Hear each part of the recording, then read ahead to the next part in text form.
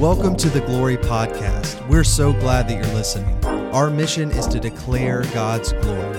Please visit glorychurchkc.com to hear all of our other messages.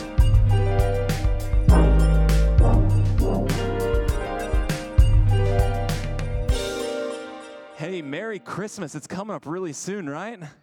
Just a quick, show of hands. How many of you guys are just you're tapped out, you're done with all of the shopping? Anyone? Cool. We are. My family, well, maybe not extended family. We're done with my, in our house presents now. So we got that done. That's great. Typically what happens is it's December 23rd, and we start counting all of the presents and realize that one child got outed. It's just not even. And then Kate freaks out because Kate is huge on, everything needs to be even. And so then we're, scrambling. And I'm like, oh, I'll go in the middle of the night to Walmart. And we'll find, because it has to be even. But we did all of that yesterday. And so we're prepped. We're ready. So I'm excited, though. I have lit the joy candle. If you've been with us, we're having some fun, traditional yet also, modern little take on Advent. If you know what that word means, great. Oh, this way. Sorry. One of our children's ministry kiddos accidentally tripped, and it was like a domino effect, busting this TV. That's okay. It was at a pastor's network meeting where one pastor came up and said, I wrote a check for you guys to get bigger TVs because I can't see from back there. And I was like, cool. So he wrote us a check for new TVs, and then one broke. So there we go. Glory. So big TVs are going to be found next week, okay, just right here. So you can read. And I know it's a problem, all right, I get it. I'm back there, and I'm like, worship? What word is that? So I feel it. But next week, you will be able to see. But we are in this season of Advent, and it is all about waiting for the coming of the Lord, taking ownership of what he has brought, but also just expecting him to come in fullness. And so there's fun little themes of Advent. It's that Jesus came with hope, but we hope that he will come and fulfill that which we are hoping for. And so there's this awkward in between. So that's theme one. And then last week we dove into peace, that the Prince of Peace came. And so we lit the hope candle week one. The Prince of Peace came, the peace candle, and he established peace on earth, but it's also this not yet. That we teeter in this chaos and peace. We are established firm in him, but at the same time, my mind goes crazy. And so we hope in the day that he will bring peace for joy, for forever. And then this last one, joy.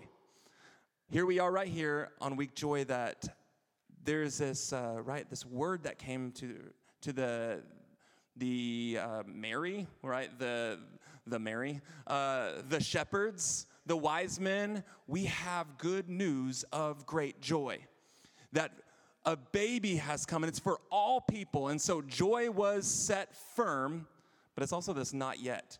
And so we're sitting in this morning. In fact, we sang the song, The Joy of the Lord is My Strength. How many of you like that song? Funny little thing, we sing it, but we don't really know where that came from. Did you know that that's actually scripture? Just out of curiosity, how many of you are confident in knowing where in scripture the joy of the Lord is your strength comes from? Anyone confident in that? That's what I thought. Hey, it's okay. It's from Nehemiah, all right? No one thought that. But that's where we're going into this morning, because I think it will glean for us some context that then Jesus fits in perfectly, and it's mind blown. When we allow the joy of the Lord to actually be our strength, and to see what that meant when Nehemiah spoke it, proclaimed it to the people, and then what it looked like when Jesus came as a baby and then walked this earth. The joy of the Lord is my strength. And so here it is. We're going to open up to Nehemiah chapter 8. None of you thought that. None of you were some of you are even is that a book in the Bible? It is. You can use it on your YouVersion app. You can find it in the actual Bible, your printed ones. So Nehemiah chapter 8. And it's really cool. Let me just showcase for you the people of God have finally got the upper hand. And there's this fun push and pull of Israel for centuries of being able to establish themselves and then falling. And it just constantly happens. But Nehemiah began where Nehemiah felt the prophet, we could say, the leader of this. He will assign a priest, and you'll hear that person's name soon. I don't want to spoil it, but Nehemiah said, "We will build for our people the wall of Jerusalem again." And so they began building, and finally it ended, and they called all the people together. And in building this whole process, they also found the scrolls and the readings, and so they were like, "We are going to do this by the book." So they set up everyone, and they began reading in chapter 8 to the people. And all the people stood up, and it was this great assembly of thousands of people. I don't even understand how they could organize it that much. But what it would be, obviously, I have a microphone, but this is really cool. They would speak it, then the next person in the next group would speak it, and then the next person, and it would just take forever. Can you imagine how long it would take for me to speak to the group of people that could hear my voice, but then the next person who got that now would retell it and it would just go on like that, and on and on and on as they read the words of the Lord. And so we're going to pick up at verse 9 because something happened as they were reading. It says, "And Nehemiah, who was the governor of the people, he set up Ezra the priest and the scribe. And he had the Levites who taught all the people and said to all the people, 'This day is holy to the Lord your God, so do not mourn or weep.'" And what was happening was the people of God were hearing this. Their hands, it says they were lifting up hands and saying amen earlier on in the chapter. And then they just started weeping and wailing. I don't know about, have you ever come to a moment when you were just reading the Word of God or had that moment at like a church camp little experience where Jesus and you just weep and you're like, "I am nothing in comparison to you." Like that's the feeling that was spread throughout. But it was a little deeper because this wasn't a righteous weeping. This was a little bit of a we are sinful and there's no hope weeping.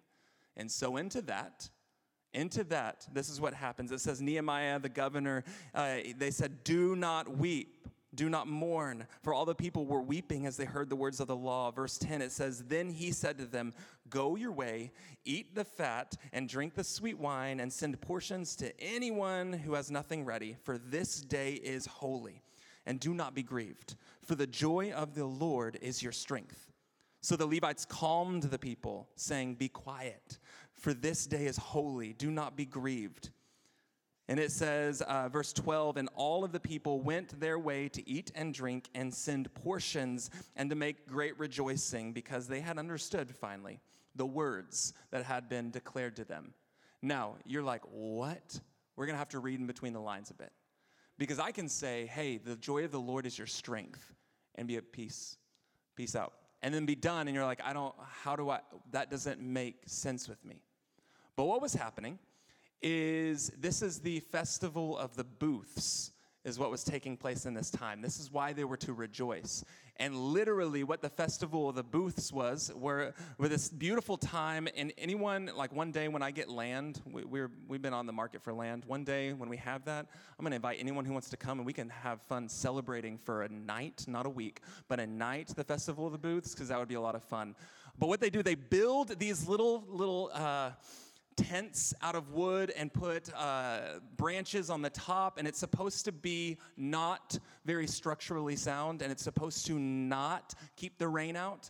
It's supposed to cause you to be uncomfortable. And they would rejoice and they would have a meal together, and this is something they were supposed to do every year during the Festival of the Booths for 7 days. Sleep in that, eat in it, and celebrate. Like that's some crazy party. Like there's some rejoicing. And the reason they were to do it, and you have to hear this, the reason they were to do it was to remind all the people of when they were lost in the wilderness and the Lord provided. So it was this huge time for them to get out of their comfort and remember when they were in the night sky, trusting that the Lord will provide. Why does that matter? Because he says, "The joy of the Lord is your strength." The interesting thing about the word strength is not like your biceps. It's not your power, your might. That word strength means it is your refuge, your protection. The joy of the Lord is your protection. So what I want you to do right now, instead of weeping and wailing because you heard the word, no, get to know him. Let's go celebrate the fact that rain could come, you could get cold tonight, it could mess up all of your food, but the joy of the Lord is your tent. It is your refuge. It is your protection. The really cool thing, if you want to bring it into the New Testament, write this down. The joy of the Lord, literally, the word strength, it's the armor that someone would wear, a soldier would wear over their head. That's what the word strength means in this. It's the protection of the head, which we would later, have anyone heard the helmet of salvation? Do you remember that time when David said, return to me the joy of your salvation?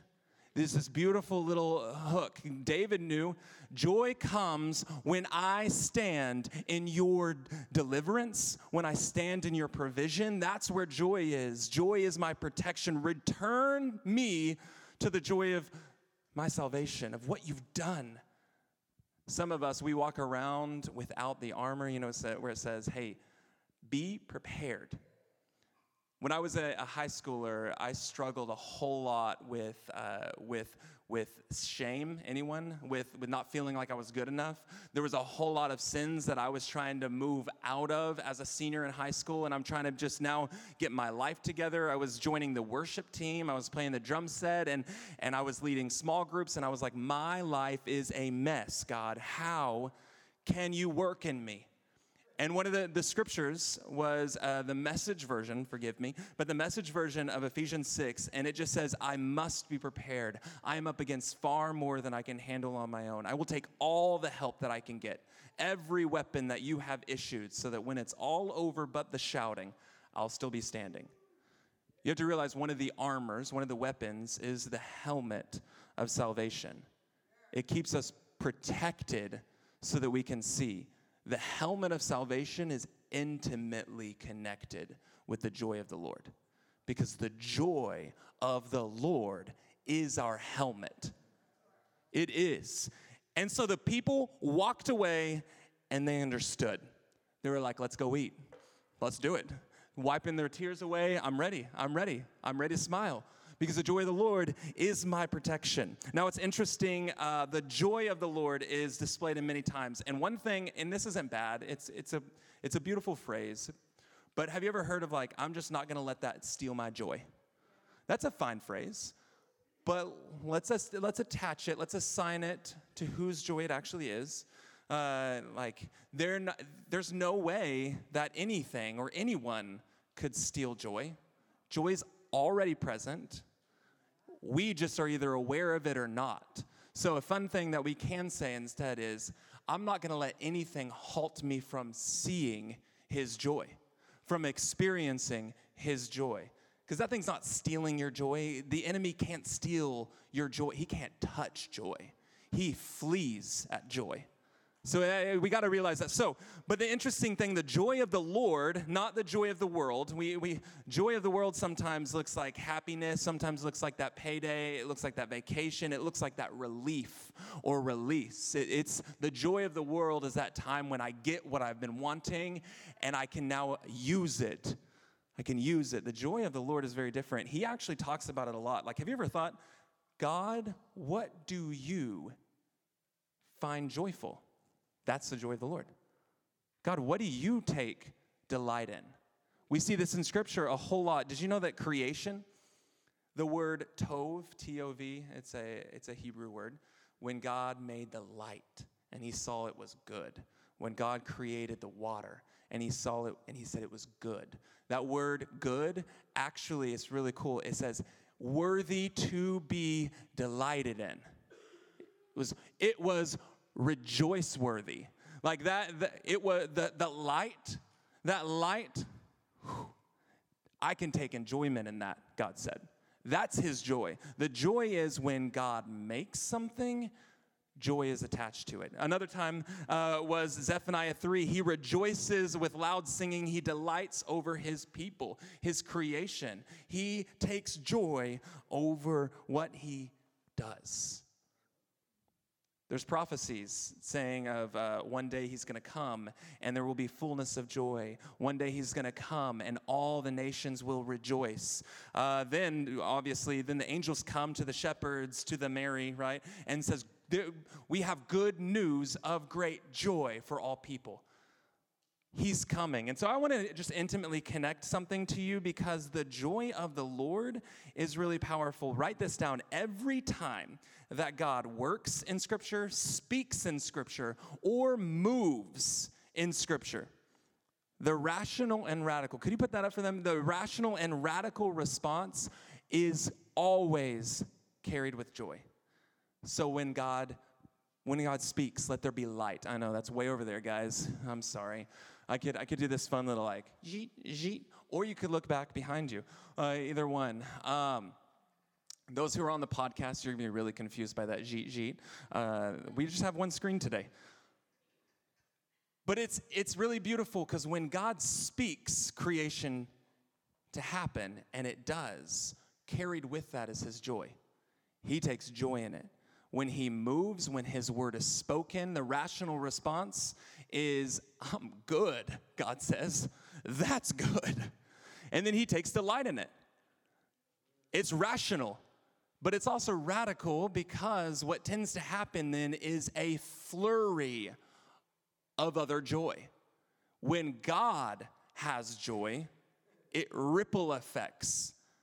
And then the world changes. And this is why God sent his son. It's intimately connected to the word. And there's a reason. It makes sense if you think about it. Joy, unlike a lot of fruits of the Spirit, can we all agree that joy is somehow carried by our mouth and our movements? Can we all just say, you cannot say that person is joyful and not begin to denote every little thing that they do, their smile is joyful, the way that they light up a room is joyful, their voice is joyful, they just move joyfully. What's going on? In everything, I started feeling joy because it's contagious. It's because the joy of the Lord is carried by words, by his movement, and by when he works. And the people of God, we carry that too. This is the joy of the Lord. It cannot be, it's not outside of his words. It's not just this natural little fun thing with his words. No, when his words are seen, their joy is too. And so, John says, the Word was with him in the beginning. The Word was God, right? The Word became flesh and dwelt among us. Literally, the word of God that was spoken, my son will come to you. He moved, and it's not with him comes joy. No, he is joy. And it's this beautiful piece of what we miss so much is that God, if I just had some joy right now. No, he's like, get to know me. You want to know joy? What are God's works in your day? Or do you just keep praying that God would work in your day? What is his word? What is his word? You know a lot of other things, but do we know his word? We cannot actively experience joy if we don't hear him speak the very thing that carries his joy. His word carries his joy. And the joy of the Lord is my protection. You want to know why there's these moments when bad things can happen. I don't even understand. You remember that time when we had a vision lunch down in the basement, and there was just a lot going on, and we just had to keep going forward and communicate the glory of the Lord? The reason that can happen in such powerful ways, the reason we can keep moving forward is because overwhelmingly so, God protects us. Our mind is focused. Our heart is on what matters. And at the end of the day, what matters is not what I want. What matters is the beauty of the Lord seen and for humanity to be valued, right? The joy of the Lord will never squash a human. The joy of the Lord will always speak refuge, speak deliverance. There's good news of great joy. It's beautiful. I also think of King David, like every single person who encounters the Lord rejoices. The woman at the well rejoices. It's the natural experience that happens when we see God move. It's rational. Why wouldn't we? God, you are good, but it's also radical because then a whole city of Samaria is changed because of her stepping into the joy of the Lord. Like, it's beautiful. God, I want that. I wrote this, you want to know the joy of the Lord? Strive to know his works, his movements, and his words. Jeremiah writes this in it's Jeremiah 15. He says, your words, when I found them, I ate them. I consumed them. And your words became to me a joy and a delight of my heart. For I am called by your name, O Lord God of hosts. Some of you don't have joy in your day. There was moments when I did not have joy this past week. It's in those moments, God, I need to find your words. Where are your words? I need to consume your words right now because your words will be, I'm confident. I have story after story of your words becoming for me joy. And when I am in joy, I stand courageously knowing that I am called by your name. And then like people are like, how? You see, I don't feel like I was very joyous when my mom died. But that was what I got over and over and over by people in my school. How can you have so much joy? And I'm like, I'm not smiling. Like, what's happening? Like, I don't feel like I mean, this is hard. But the beauty of Christ followers is we can have sorrow and mourn, but express his joy. And it has nothing to do with the situation, but everything to do with what we're being found in. What we're being found in. And it's beautiful. Rejoice in the Lord. And I say this, I don't do that often. Definitely do not say, this is the day that God has made, so I'm going to rejoice and be glad in it. Because this morning I was really struggling. I had to wake up at 4 a.m. and I did not sleep very well because there was so much going on in our church, literal building this past week. It's been like week after week. We're finally going to get, by the way, Kate and I, that massage that you guys gifted us with, months ago. It's finally happening this week because we're just like, we need something. I got some extra. I have some extra bumps for them to work on. But this is the day that the Lord has made. I will rejoice and be glad in it. And I think the reason we don't do that is because the enemy, he works hard to halt our involvement with God's joy. And I'm going to say, you need to write this down. He works hard to halt my involvement in God's joy. Because what I need you to hear is even if you don't feel joy, joy is still there. Even if you don't feel joy, it's still there. And so the enemy's not stealing your joy. No, it's still there. It's nothing he can take, can grab, can touch. But what he can do is halt your involvement with what God is doing, with the joy of the Lord. And that is where we are stepping into, because often we believe the opposite of joy is sorrow. But as I told you, you can have both, so they can't be the opposite. We often think the opposite of joy is hopelessness or sadness or depression. I thought of a really good biblical definition of joy, and then I Googled it to make sure that other people thought that too. Do you ever feel like that? Do you ever do that? Like sometimes, God, is this real? And then I Google, I'm like, oh, okay, I feel better about myself. So I believe the opposite of biblical, scriptural, spirit-filled joy is actually unbelief. All right? It's unbelief. And I'm gonna just give you a really powerful. The mind that is not seeking refuge, seeking to be protected by God, is a mind that is believing a whole lot of wrong things. And but I can keep going. Like I wrote it, they are susceptible to seeing and noticing so many things. It's interesting. Jesus said that his good news, the angel spoke, this good news is great news of great joy for all people. But guess what? the unbelievers don't consider it joy because what is going on in their life is in direct opposition to the joy of the Lord. I wrote this, those who do not believe, it means nothing. Does it mean that it isn't joyous? No, it's still joyous. It means that their mind has been hardened. Scripture says that the enemy has veiled the mind of the non-believers, hardened their mind. I'll tell you how I know that this is the opposite of joy, because both do a covering over the head. Think about it. Joy, like a helmet, protecting me and directing me to see clearly and to know him and to speak with him and to joyously dance with him. And then there's over here a veil of unbelief over me. I don't want to be seen. I don't want to be heard. I don't know what's going on. And the cover of unbelief hardens our hearts. And so I fully believe that there are areas that you still are hardened in, and they are the exact places that the Lord is trying to call you into his joy.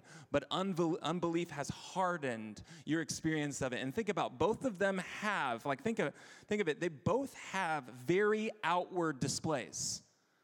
The unbelief, I wrote some of these, the unbelief, it's a hardened mindset. It's sometimes when I have that face that's sour. Anyone have a sour face from your unbelief? Like, God's just not going to do this. It's just not going to happen. He's not going to fix it. Yeah, he's not going to do it. It changes your shoulders. Have you ever seen what you look like when you do not believe that God's going to carry it? Like our whole body changes. Unbelief is the opposite of joy. It is carried. Unbelief is carried by your actions. Unbelief begins to be carried in the words that you say. I start complaining, and those complaints are carrying my unbelief. It is the opposite of joy. I start moving in unbelief. I start working in unbelief, and that is the moment when the enemy's like, I've hardened them. I've halted them from participating in what they actually, they can freely participate in. But I've tricked them. So again, I just have a few things and I want you to write down. What I believe is fascinating is both joy and unbelief can trump personality traits. And this is what I need, as we get into this, some of you are the peppy people. Your unbelief will trump the joy of the Lord. It'll trump your personality. It'll be the time when your unbelief is not making you peppy, it is making you, mean. And you're snarky. Your peppiness turns to snarkiness. The quiet people in the room, joy can trump your quietness. This is the moment when you yell, yeah, God is good. Some of that you got, it's because no matter what your personality trait, the joy of the Lord will trump it. No matter what your personality trait, the unbelief of the Lord will trump your personality. You can fake it for a bit, but we're going to start seeing it. It's going to come out because it trumps it. And so here's a few things. I wrote some things down, and then we're going to be done, and it'll be fun. But I think it's fascinating, unbelief leads us to do a few things. It leads us to seek the approval of others. Where joy is free, David is dancing in the presence of anyone, and he's like, you ashamed? I will make myself even more undignified than this. Watch me, because I don't care. Because the joy of the Lord is it's literally... I wish I had that ability to just put a blinder on and not see anything but the Lord. The beauty of that statement is we actually see more reality than the fearful, unbelieving person that is saying, but if I do it, I could be judged, or I could be hurt, or I could be misunderstood. And unbelief begins seeking the approval of man. Squashes your joy. Another one, unbelief leads us to constantly compare ourselves Joy stands in knowing my strength is in the Lord. Unbelief stands in knowing if I could just find something I'm strong in, then I'll be okay. I'm constantly comparing my lane with their lane, and I get stuck in it. And can we just all speak? When we compare, we do not feel joy at all. And the hard part is we're not even seeing clearly to even know what the real variables are. It's interesting. But another one, unbelief also leads us to filling our plates with more because we're not happy with what the Lord has given. And so some of you are overly responsible people, and that's what I felt like this week was for me. I just kept, all right, what can I do? What can I do? What can I do more of so that I don't have to think about things? But it's really, no, just can you delight in Him? Can you delight in Him? Because today's the day that the Lord has made. He has passed you a plate for you to eat, for you to take in and know that He is good. But see, unbelief, you can note those places of unbelief. Some of you have deep unbelief that the Lord will provide. And so you keep taking on more responsibility so you can do it. Instead of resting in His joy, standing in His joy. There's a rest and a stand that happens in joy. Another one, unbelief leads us to constantly dream and plan. This is me. For what is next? Because we're not happy with what's now. We don't think we're good enough because of now. And that squashes our ability to stand, to dance, I will say, in His joy. I want, in 2023, I'm not going to tell you the word. I almost did, band. I almost told them. I have a word that I've been praying for 2023. I'm not going to tell you yet, but I'm just going to let you know that I desire for our church to stand in the joy of the Lord, which means some of you need to start speaking because you have stood in unbelief. You're dreaming and planning. You're comparing. You're seeking the approval of man, and it has squashed your praise. It has made you halt your participation in God's joy. Some of you need to start moving. You're so stoic. It's interesting. We'll get into this. Sometimes I gotta move and my heart follows. Anyone ever feel that way? I just gotta move and my heart follows. Those of you who work out buff, you hate it at first, but then you get going and you're like, okay, this is good. I'm getting a stride. But it's that hate it at first that we don't do, and so we never stand and create that contagious moment for other people. No, I'm going to take this moment. I'm just going to yell. I'm just going to dance. I'm just going to praise. I'm just going to change this atmosphere in my job because right now it is of death and it needs to be of joy. And so I will do that. But you have to move beyond the dreaming and the planning. You have to move beyond the comparing. And another one, I just want to tell you, unbelief often leads us to shackle ourselves again and again and again and again with our past sins. Again and again. The joy of the Lord, the helmet of salvation, is the one that says, I am new, holy, righteous in Him. The helmet of the Lord says, I am made new in Him. I have His salvation. He has redeemed me. But unbelief has covered us sometimes. And we believe, but I'm also just wretched. And I just keep doing I should never have done that. I'm so angry that I still did that as a kid or as a child, or I let that happen.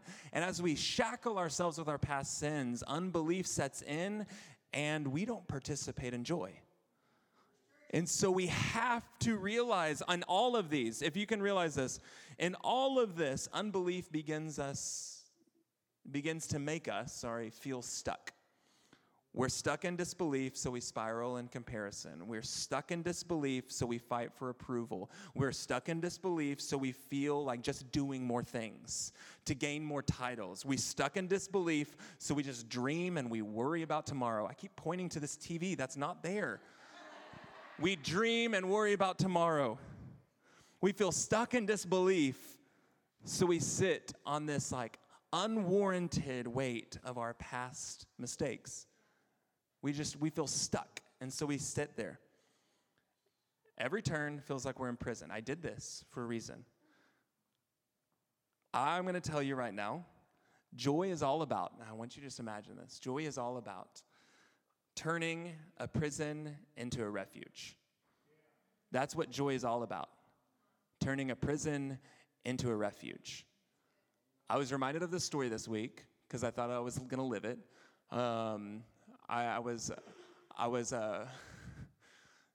We had a fun instance, and I was like, I'm just going to pray over this place, and we had a whole lot of people who don't believe in God, nor the things that they sell believe in God in this place on Wednesday. It made me realize that when we do a small business like expo and host it as our church, sometimes we need to just like check what some of the things that the people are selling. So I'm like, no spirit has authority in here but the Spirit of the Holy God.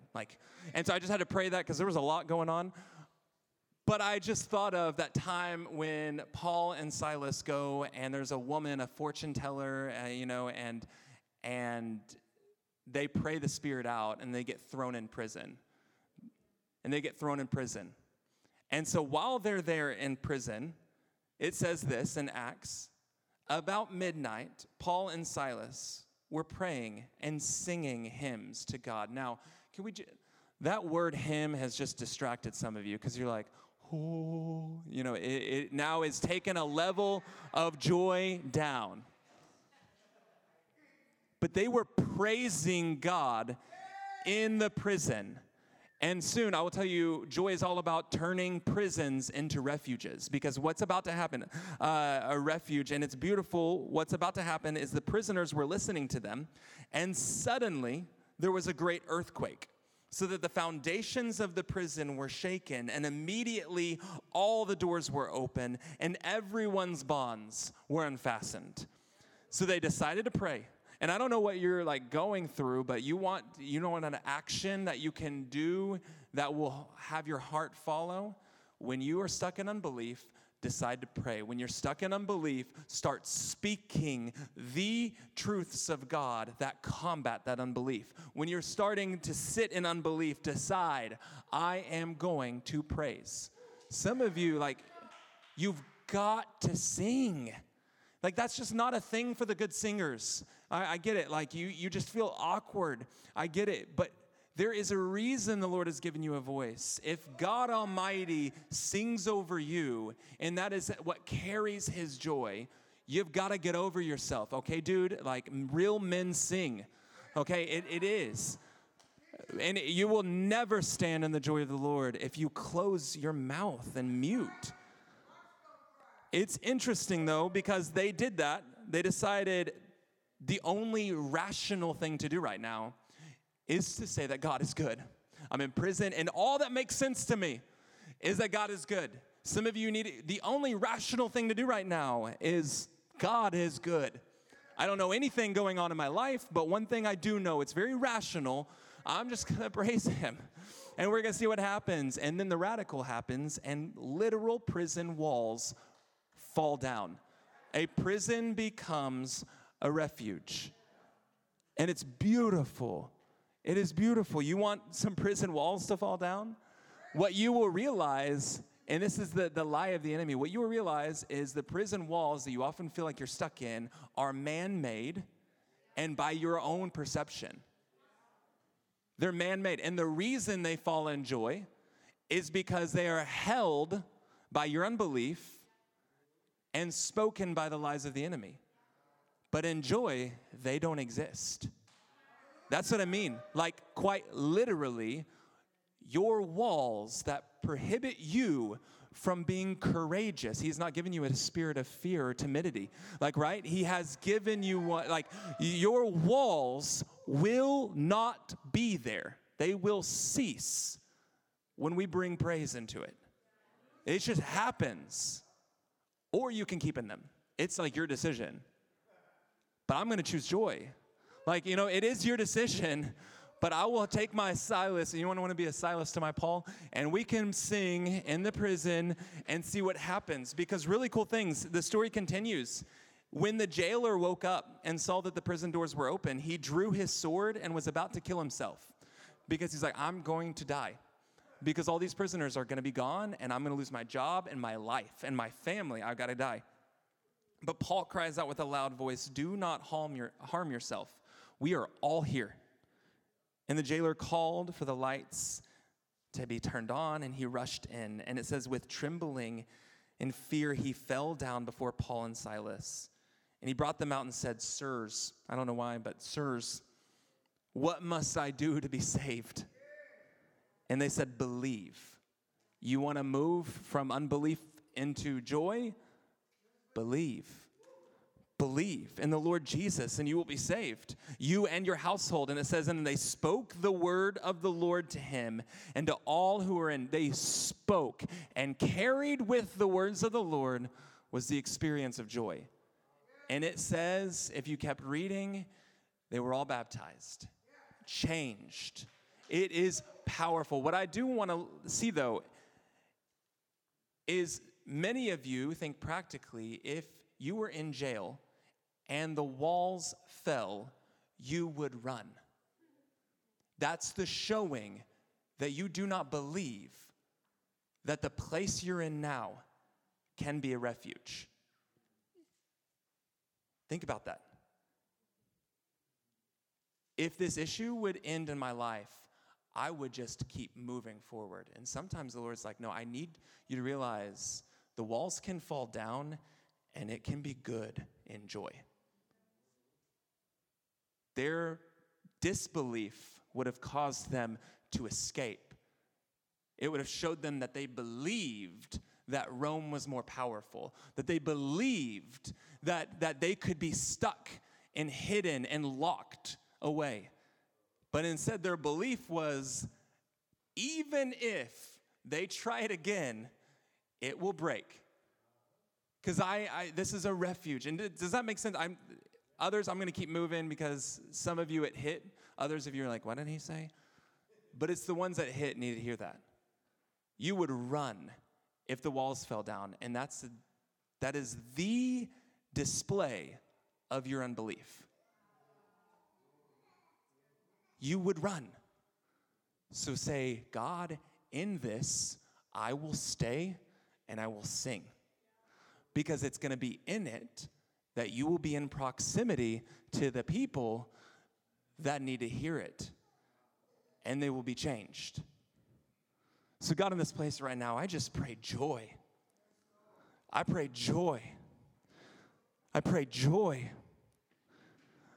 The fact is that your joy is present in this room. But right now, I pray in your name, God, and with your authority, I command the enemy to be silent so that the children of you, the children of God, can take a note of their life. Like, is there something that I have been sitting in disbelief in?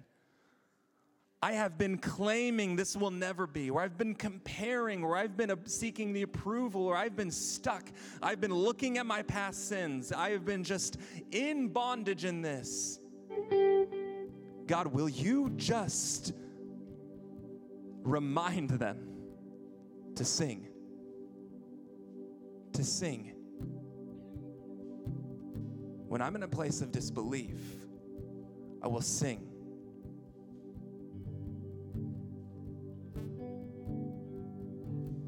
I don't see it yet, but I know it will be. I had a conversation with someone this week, and they said, I find joy in knowing maybe I don't see it yet, but I know it will be. Is that okay? They said, is that okay? And I said, literally, you are holding on to the enduring word of God, knowing that what he speaks will come to pass, because when he speaks, carried with it is his joy. So I'm just going to invite all of you. I want you to, like, as your eyes are closed, like, what is that place of disbelief? Thanks for listening to the Glory Podcast. For more information about this message or Glory Church, please visit glorychurchkc.com.